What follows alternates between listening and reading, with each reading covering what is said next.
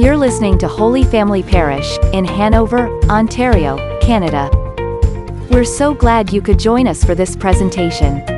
For more podcasts and video, and to learn more about us, visit our website at holyfamily.ca.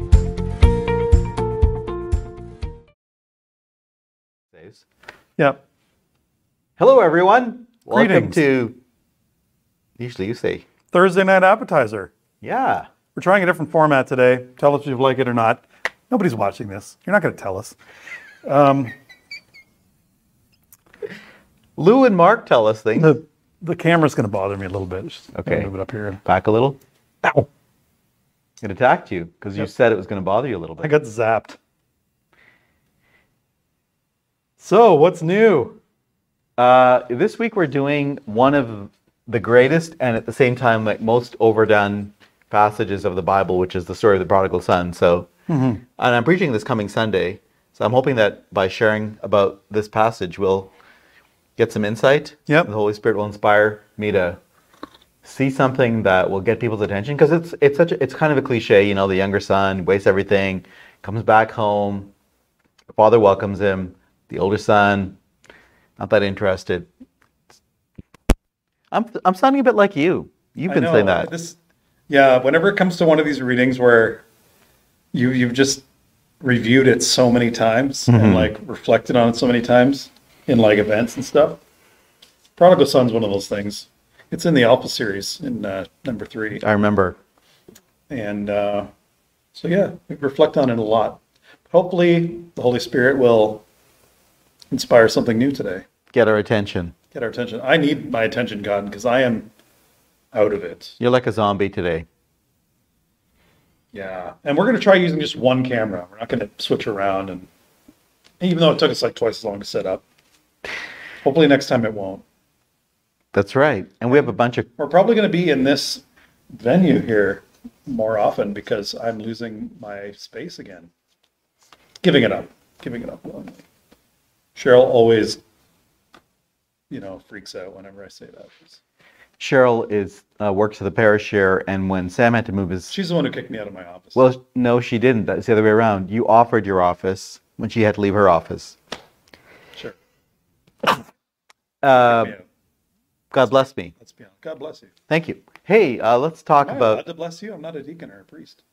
Oh, yeah, you can. Every Christian can. Actually, anyone can. Okay, so we are actually working through a theme, which is Journey to the Cross. I think. Yeah, my mic's working somewhere. Oh, no, my mic is not working anymore. Just your mic is. So here, how about we go like this? Share it. And we'll put it right there. And that should work. My mic's dead. So, yes, Journey to the Cross, through the labyrinth of life to the hope of Easter. You know, just this afternoon, I feel like we've been in a labyrinth because so many things have been going wrong. Yeah. And we're expecting a horde of girls ages 8 to 12 to kind of invade this room shortly. Not to mention how your keyboard's not working. Oh, look, we're back. Are we? There we go. So if you hear or see a bunch of girls just charge and take over the space, That's why. You've been warned. That's You've all been I can warned. tell you. That's why. Yeah, but you know what? It is. I'll just do a little preview of the backgrounder, then I'll do the backgrounder. But the preview is, it's good to keep in mind what inspired Jesus telling it. There are actually 3 little stories, but we hear the long one called the Prodigal Son shortly. And the point is, sinners and tax collectors were coming in and eating with Jesus, and the Pharisees were complaining.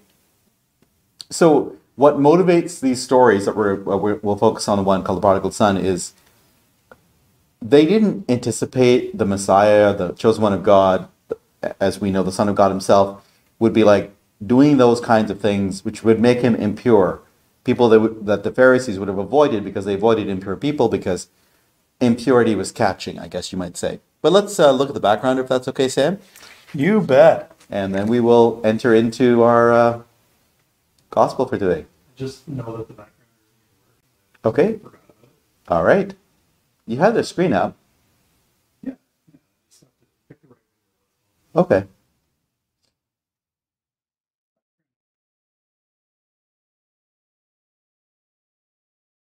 Okay, take it away. Yep, as soon as I can read it, I will talk about it. Sorry. That's all right. So it's a familiar story. The question that came to my mind was the question, where do you belong? The two sons in the story both start in a home with a loving father who's wealthy and very generous. Despite all of this, Jesus tells us neither of them really feels like he belongs. And it's money, which is very interesting. That was new to my thought process. Money is what divides them from the father. The younger son wants his inheritance now, like that's capital N-O-W, now, which means when do you ever get your inheritance? It's when your father dies, in his case. It means that he sees his father as already dead. There's no love there. There's no belonging. And the father actually seems foolish in agreeing to this request. The younger son predictably wastes all the money. That's the younger son. But how was the older son doing? He was doing his duty, but we can see he also felt he didn't belong because of the speech he gives his father towards the end of this passage. The older son resents the welcome the father gave the younger son. It seems that the older son has been carefully calculating how much he is owed. He's mad because the father has wasted so much money on the good-for-nothing younger son. So now think about where the sons stand at the end of the story. The younger son has made a dramatic decision to return to his father, expecting to be treated like a servant who only works for pay. But the father welcomes him back with compassion, hugs him, treats him like an honored guest. So it's a massive celebration for him and shows him that he actually belongs, and he knows he belongs at that point. But the older son is outside the celebration, rejecting his father's pleas to join in. He does not feel like he belongs, and the compassionate father seems to have failed. That's where the story ends. Jesus is saying to them, the Pharisees were complaining, and to us, that we all belong to a loving God who's our Father in heaven. To all who are far off, a royal welcome awaits. But to those of us who are faithful, like the older son, the dutiful sons and daughters, Jesus is pleading that we join in the heavenly celebration for the returning younger siblings. We're looking at a theme called Journey to the Cross, and I think we all need to see Jesus himself is going out on the journey to the cross so that all sinners, that is all of us, can find our way home. And that's our backgrounder for this week. Okay. Let's, before we read the gospel, we'll do a prayer. You want to take a swig of your coffee first before we... Sure. Cheers. Thank you. Cheers. In the Father, and the Son, and the Holy Spirit. Amen. Amen. God our Father in heaven, we praise you and we worship you. Thank you for this day. Thank you for our lives and for each breath, which we know comes from you. We know that you sustain us and you give us life each and every moment. We know that you remember us, that you are paying attention to us, that if you forgot us even for 1 second, that we would cease to exist. You are always aware of us and aware of our needs, always loving us, always caring about us. And we just pray, Lord, that as we read this passage today, though it's familiar to us, that you would inspire a discussion and inspire us to think about what it means for us as we journey through Lent, as we journey on the way to the cross. Help us to understand what it is that you want to say to us, and help those who are listening and watching to experience the same thing. In Jesus' name, amen. Amen.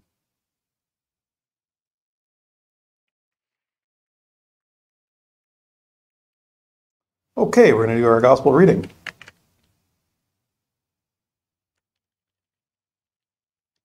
It's from Luke chapter 15. Tax collectors and sinners were all drawing near to listen to Jesus. But the Pharisees and scribes began to complain, saying, "This man welcomes sinners and eats with them." So to them Jesus addressed this parable. A man had 2 sons, and the younger son said to his father, "Father, give me the share of your estate that should come to me." So the father divided the property between them. After a few days, the younger son collected all his belongings and set off to a distant country where he squandered his inheritance on a life of dissipation. When he had freely spent everything, a severe famine struck that country, and he found himself in dire need. So he hired himself out to one of the local citizens, who sent him to his farm to tend the swine. And he longed to eat his fill of the pods on which the swine fed, but nobody gave him any. Coming to his senses, he thought, how many of my father's hired workers have more than enough food to eat? But here I am, dying from hunger. I shall get up and go to my father and say to him, Father, I have sinned against heaven and against you. I no longer deserve to be called your son. Treat me as you would treat one of your hired workers. So he got up and went back to his father. While he was still a long way off, his father caught sight of him and was filled with compassion. He ran to his son, embraced him, and kissed him. His son said to him, Father, I have sinned against heaven and against you. I no longer deserve to be called your son. But his father ordered his servants, Quickly, bring the finest robe and put it on him. Put a ring on his finger and sandals on his feet. Take the fattened calf and slaughter it. Then let us celebrate with a feast, because this son of mine was dead and has come to life again. He was lost and has been found. Then the celebration began. Now the older son had been out in the field, and, on his way back, as he neared the house, he heard the sound of music and dancing. He called one of his servants and asked what this might mean. The servant said to him, Your brother has returned, and your father has slaughtered the fattened calf, because he has him back safe and sound. He became angry, and when he refused to enter the house, his father came out and pleaded with him. He said to his father in reply, Look, all these years I served you, and not once did I disobey your orders. Yet you never gave me even a young goat to feast on with my friends. But when your son returns, who swallowed up your property with prostitutes, for him you slaughter the fattened calf. He said to him, My son, you are here with me always. Everything I have is yours. But now we must celebrate and rejoice, because your brother was dead and has come to life again. He was lost and has been found.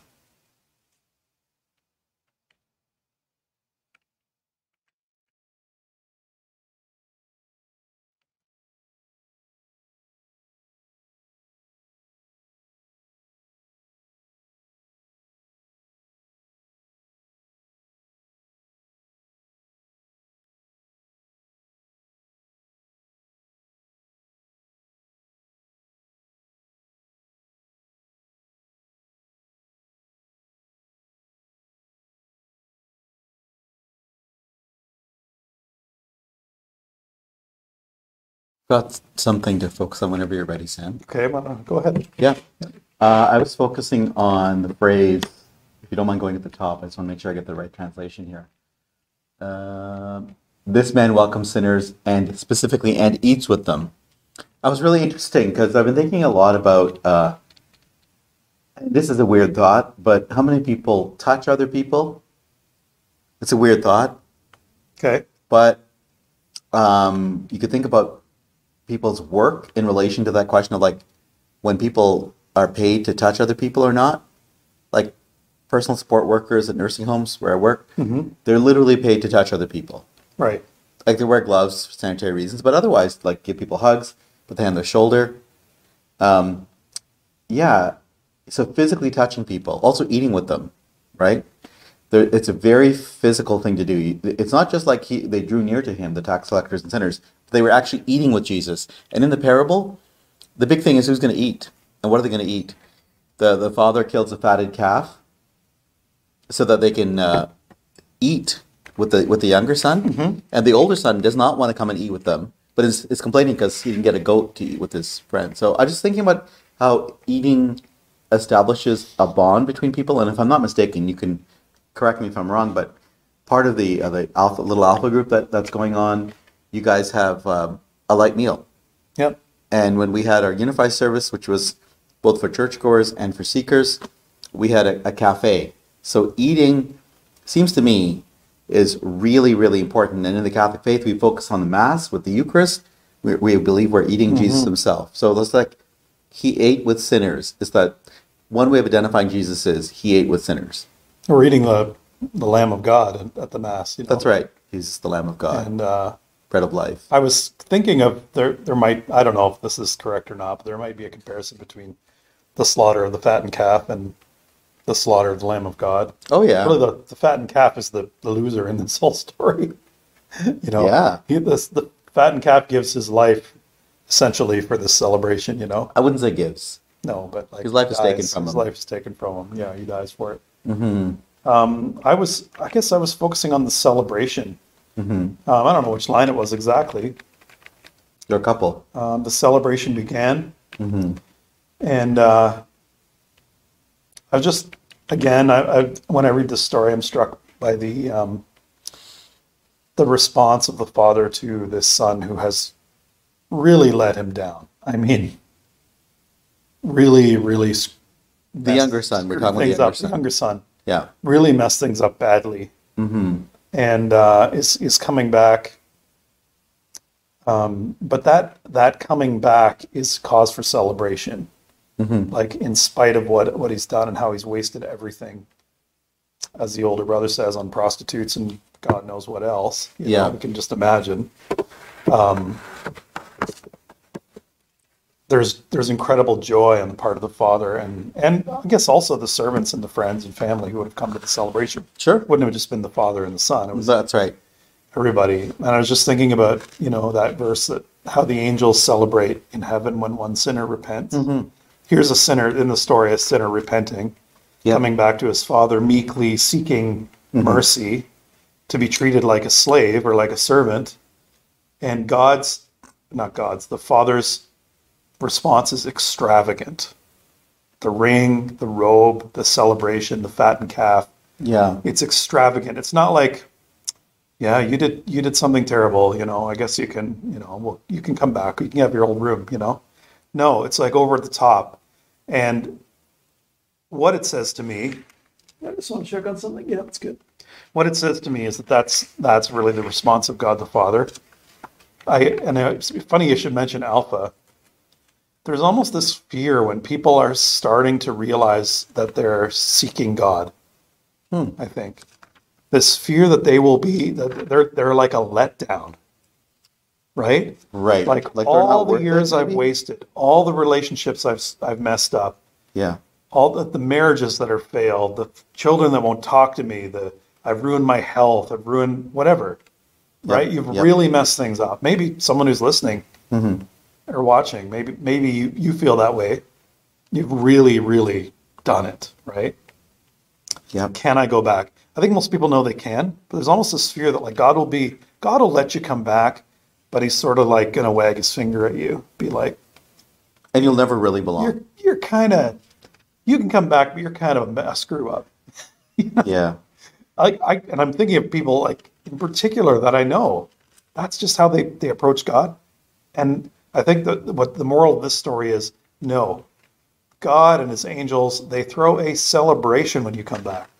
And not only the first time you come back, but every time you come back, because I'm the prodigal son over and over and over and over again, returning to the Father, having done something terrible.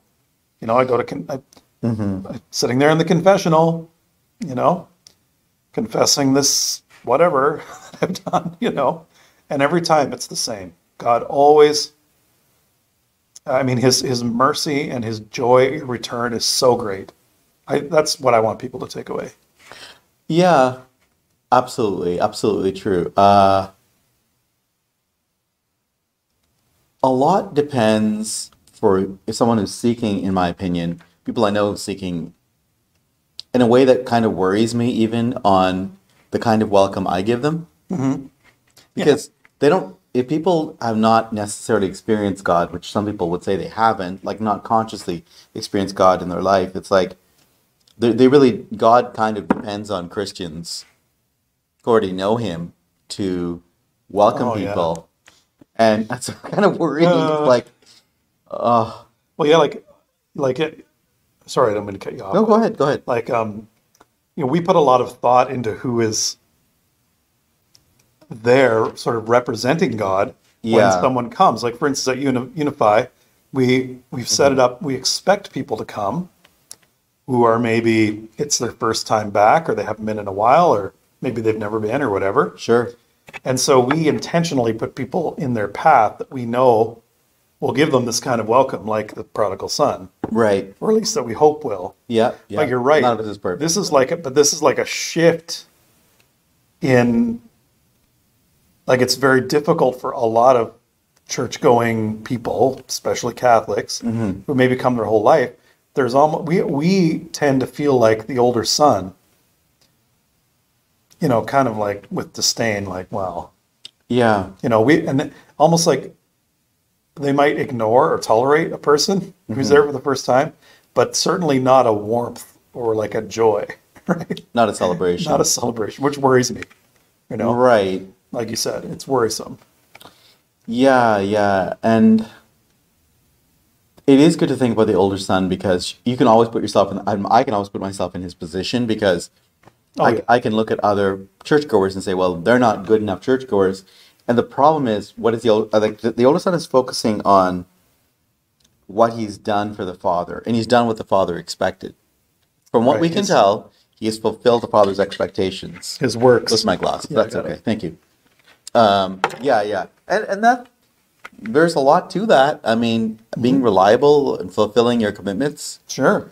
I found a line. It took me a couple minutes to look it up here in the Bible, but it's when the prophet Samuel is going to anoint a new king for Israel. Saul's already king.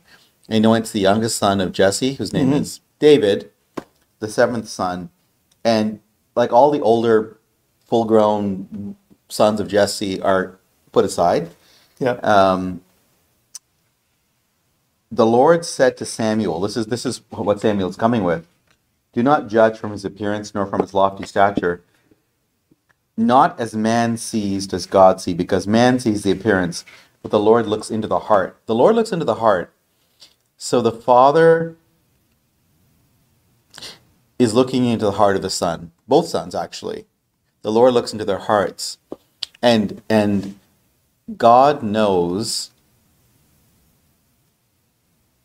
whether what we're doing is coming from love for him or simply out of obligation. Like you might say between even obedience you could say is out of love, but obligation is just because if I do these things, then you have to give me what I expect. Like the older son expects eventually to inherit the property or half the property or whatever the case. He expects, and he should have gotten, in his mind, he deserved to have gotten a kid goat, a young goat. So it's weird, the sense of expectation that I think I have because of the things I do for God or for the church or for people in need. Anyone can be the older son is my point. Because it's based on because I'm doing this, I have expectations that are good, and you, God, need to fulfill those expectations, and other people have to recognize that I deserve. Thinking of the Pharisees, right? Who wants to be the Pharisees? They're obviously the bad guy in this story. The older son's the bad guy in this story, right? But that's kind of I think the whole point is to get our attention, and I think Jesus is trying to get us just to focus on the celebration. It's not on expectations. Yeah, it's kind of a funny place coming in Lent in a way. Right. Sort of think of it like we're sort of on the way home. Think about our Lenten journey and our theme. We're on the way home to Easter, where the celebration will take place. But yeah, I was thinking about what is it that makes God happy is a good question. Right. And there's a line that's repeated over and over again in the Psalms and in the readings during Lent, which is, I desire mercy, not sacrifice. Not over and over, but a few times. Yeah, yeah. And it's a line I didn't understand growing up, or when I would read it. I desire mercy, not sacrifice. It just reminds me that God is actually most interested in us. Right. So let's say we do something good for God, nice for God, okay? It's whatever. Give an example. Pray a rosary, okay? Pray a rosary. Obviously that pleases God. It's good. But the reason it pleases God is not because it does something for him. It's because it does something for us, right? Right. He's happy when his children are happy. And like a father can relate to that. I, as a father, can relate to that. When my kids do something good, it makes me happy. But really, ultimately, what I want is, at least what I should want. I'm selfish too. But what I should want is their happiness, right?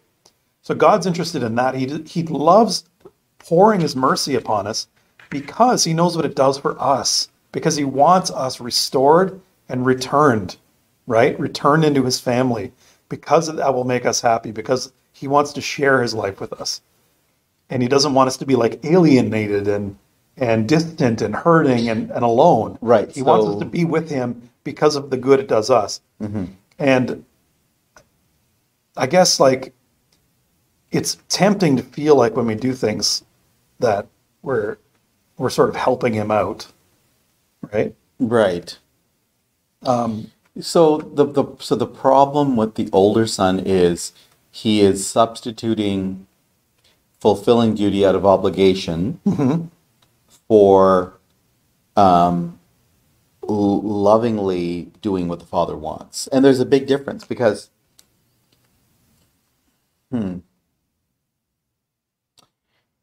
can you see the difference? Yes, we've talked about this before. I think it's important is one characteristic of someone who does something out of love is the focus of what they're doing is not themselves. Yeah, it's outside of themselves. It's outside themselves. Selfless, Right. not selfish. Sure. So you can still care about what you're doing and want to do it well. And I think we should. Everything we do, we should do to give glory to God. But if the motive is to give glory to ourselves, then the question is more like the older son, which I think I can fall into, anyone can fall into. Am I getting what I want? Are people paying attention to me? Am I accumulating money or power? In other words, just focusing on myself. And I think that's something the Pharisees, I would say Jesus has compassion for the Pharisees, like the father's compassion for the older son. Because at the end of the parable story he tells, it's the older son who's not yet responded to the father's compassion, right? Which is ironic because he was the one doing Right. his father's will the whole time, Right. but his heart isn't in it, Yeah. right? His heart isn't. He hasn't understood the heart of the Father yet, and so he's actually on the outside. Something I didn't notice before reading this is that the celebration started before the older son even got back. Right. The older son was out working Yeah. diligently, Yeah. doing his father's will Yeah. out in the field or whatever, tending the flock, harvesting, whatever he's doing. Yep. And he comes back to his surprise to find this party going on while he was out working. You can see why he was annoyed. Sure. I think, like, generally anybody in that situation would have been kind of annoyed, right? Like, what gives? Like, you didn't even go and get me, Yeah. you know? But at the same time, he's missing, his heart isn't there. He's missing it. Okay, so I'll tell you why I'm a lot like the older son. Okay. I already know, but you can tell me anyway. What? Somebody else might be curious. Why don't you say? I'm just think kidding. you know. Just kidding. How well do you know me anyway? No. I think aren't we all like the older son Well, and the we younger can son be. at times? We can be. Yeah. Well, at least part of my personality or character, if you like, is I'm always calculating. Which I'm trying to figure out. I'm trying to get a good outcome, and the calculation, like figuring things out. Like if I do this, then that. If I do that, then that. No, it's my mind is always kind of working like that, and I can lose sight of even myself as a person, let alone the other person I'm with or people I'm with. And doing things out of love is so different than because out of love is out of love for the one for whom I'm doing them. Ultimately, I hope God, versus like I'm getting done what I need to get done. Yeah. Yeah. And so you've So you used the focused phrase on the task, right? You could say the task, but you even say- Sacrifice and not the mercy. right? Yeah. Which is to say, what does it mean? Like First Samuel 16 is a passage I looked at, which is God God sees what's in the heart. Yeah. And so when he saw the two, if you compare it to the two sons, Right. he looks at the younger son and he sees repentance, Yes. and he looks at the older son and he sees Right. kind of an obsession with doing stuff, Yeah. doing the right things, but his heart wasn't there. So I believe, and I think you would agree, 'cause I'm thinking of your music ministry, but God wants us to do things well. Or I preach once in a while, right? God wants us to do things well. Doing a bad job in a kind of affectionate way is not actually the same as love, right? Like if you actually love someone and you love what you're doing and the focus is on that other person, you want to do a great job for them. I don't know. That is important. Skill is important to God. Developing the gifts He's given us, Yeah. sharing them with other people, and that. Yeah, and being diligent with the tasks you're given is also important. It's not that it's not important, but I would say we have to know why we're doing them. There's also like the older son didn't want to celebrate, Right. so he had no joy. He was missing joy, Right. and joy to me is something I struggle to have sometimes. But it's a sign, a fruit of the Spirit at work. You know, I remember, this is years ago, it stuck with me. This priest was giving a talk when I was studying to be a deacon, to deacons and our wives, and he says, the closest bond you have as a married couple comes from eating together. No matter what you might think about married life, it's actually eating together that really bonds people. And you think about that, because of course that applies not just to married couples of a certain kind of intimacy specific to married life, but children, strangers, like we're talking about with regard to Alpha or the Unified program that we had here. We had guests who we never met before who came in.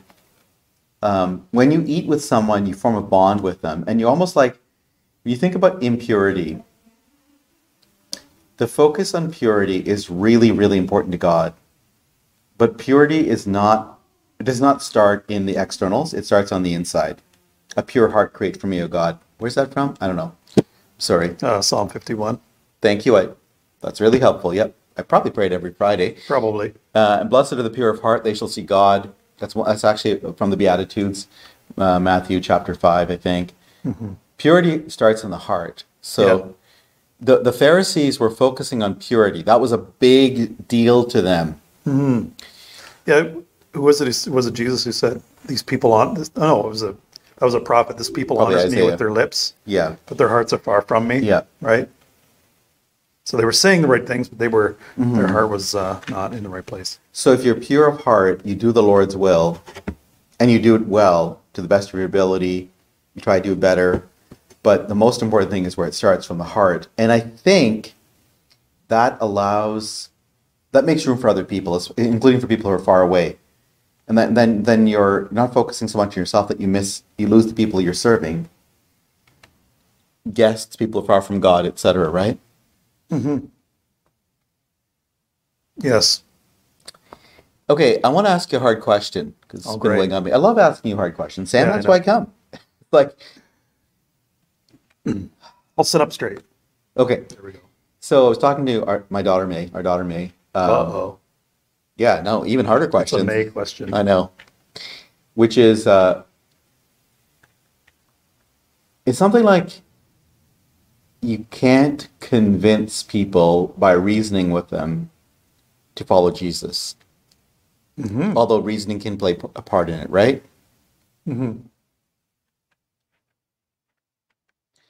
So she was actually just printed a dialogue between these two guys, one an ex-Catholic, one an ex-evangelical. They're both stand-up comedians. I might even use it this Sunday when I'm preaching. It's just like, how do people who are were on the inside, now on the outside, looking at Christians, looking at Catholics, and what are they seeing? And their point is like, they're like, they appreciate their family members who are like good people, kind people, but like they don't really understand the whole Jesus thing. What difference does that make? From their point of view, it's like, well, my family, they're really kind, they're good people, they help people in need, etc. But why do we need the whole Jesus thing? And so I'm looking at this from the point of view of, it's as if, quote unquote, the younger son. They're not the younger son per se. In God's eyes, we're all the same. But they're looking at faith in Jesus, faith in God from the outside. And what can we do if you're a Christian? I know this is a question I ask in different ways each week, I think. It's like, if someone says, yeah, you're a good person, you're a kind person, but I don't really need that Jesus guy because he's just a guy. What would I say to someone if they said that? Well, That is or a just hard when you question. think about that, yeah. I guess over time I've come to just recognize that you can't rush it. It being? Entry into the faith or Okay. entry into Christianity. That if someone is asking that, It's like you said, it's not like you can convince somebody to become a Christian or inform them enough that they'll become a Christian. You can answer their questions, but at the end of the day, it comes down to an experience, right? I guess I focus on, none of this is a straight answer, I admit. I'm asking hard questions. It is a hard question. Yeah. Sometimes it takes an experience like the prodigal son had, where he's at the end of his rope, Right. where he comes to a point where nothing he's tried has worked. He thought all of this would be it. Like all he had to do was go out and have fun, Right. spend all his money, Right. live loosely. Yeah. That this finally then he'd be happy. Right. And what did he discover? Not only was he not happy, but he was destitute, hungry, physically hungry, and that he longed to be back with his father. He had an emptiness in his heart that he recognized. But he was, because of his hardships that he recognized it. but he didn't expect to be taken back as a beloved That's returning true. son. And I guess the older son's trying to do something similar with he has a different strategy. Yeah. His strategy is, I'll do everything I'm told to do. You use the phrase a lot, which I certainly relate to this phrase as something is meaningful to me. It's like, I'm doing the Father's will. I'm doing God's will. Yeah. And that's not the same thing as actually experiencing God's love. Yeah. That's right. So he wasn't so the older son, actually, like you said, he had a different strategy, trying to achieve Right. fulfillment Yeah. and happiness. And it was doing the Father's will. But he wasn't there yet as far as understanding that Or experiencing. or experiencing I use the word belonging. the love. Yeah, that belonging, right. Yeah. And that's why he stood outside the celebration. Right. And he came back, he stood outside the celebration. The father had to come out and talk him into coming in, or try it anyway. Tried. And the parable, I remember when The parable ends inconclusive. the same priest who was talking about the bond between Yeah. people being more through food than we might think of sex or whatever, but more through food than anything else. And he also said this, like, I think it's the only parable that just like doesn't end. This parable does not end. And yeah, it's so weak. It's a strange parable because it doesn't end. Yeah. It's almost an Sort invitation. of leaves it up to you. Yeah, to the Pharisees in that situation. Yeah, who were the older brother. Like the Yeah. older brother.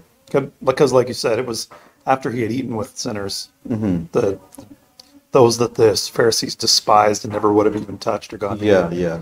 And he was throwing it kind of back at them, right?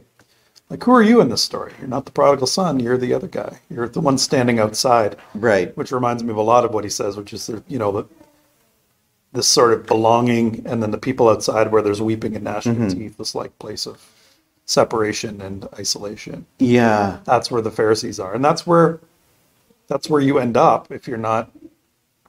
You can be in that spot for years because Yeah. you are literally fulfilling what the Father expects without actually belonging to Him. Anyway, yeah. These are, like, I think, good reflections for me as we're focusing on the journey to the cross, because it's on the cross that Jesus reveals the lengths to which He will go personally to invite us into the feast. Absolutely, I'm looking forward to it. Yeah. Time for prayer? Yep. Okay. Gracious and loving God, you are throwing a big party for us, for each one of us, and for all of us together.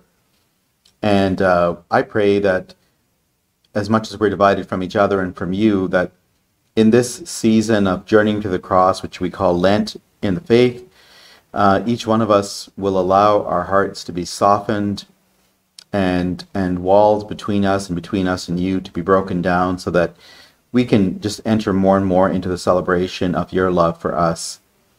And I pray for all those who are close to you in body, but don't always feel close to you in spirit, that you may fill us with your love in a new way, that all the ways that we're trying to serve you will not be for our glory or because it's what we think, but because it's of love for you and for your glory. And I pray for those who may not feel close to you right now, may feel far from you, have no idea what this is all about. I pray for all those who are far away, that your Holy Spirit working through us and working in their hearts will touch them in ways that we cannot expect and don't know, but you are a surprising God and you do incredible things.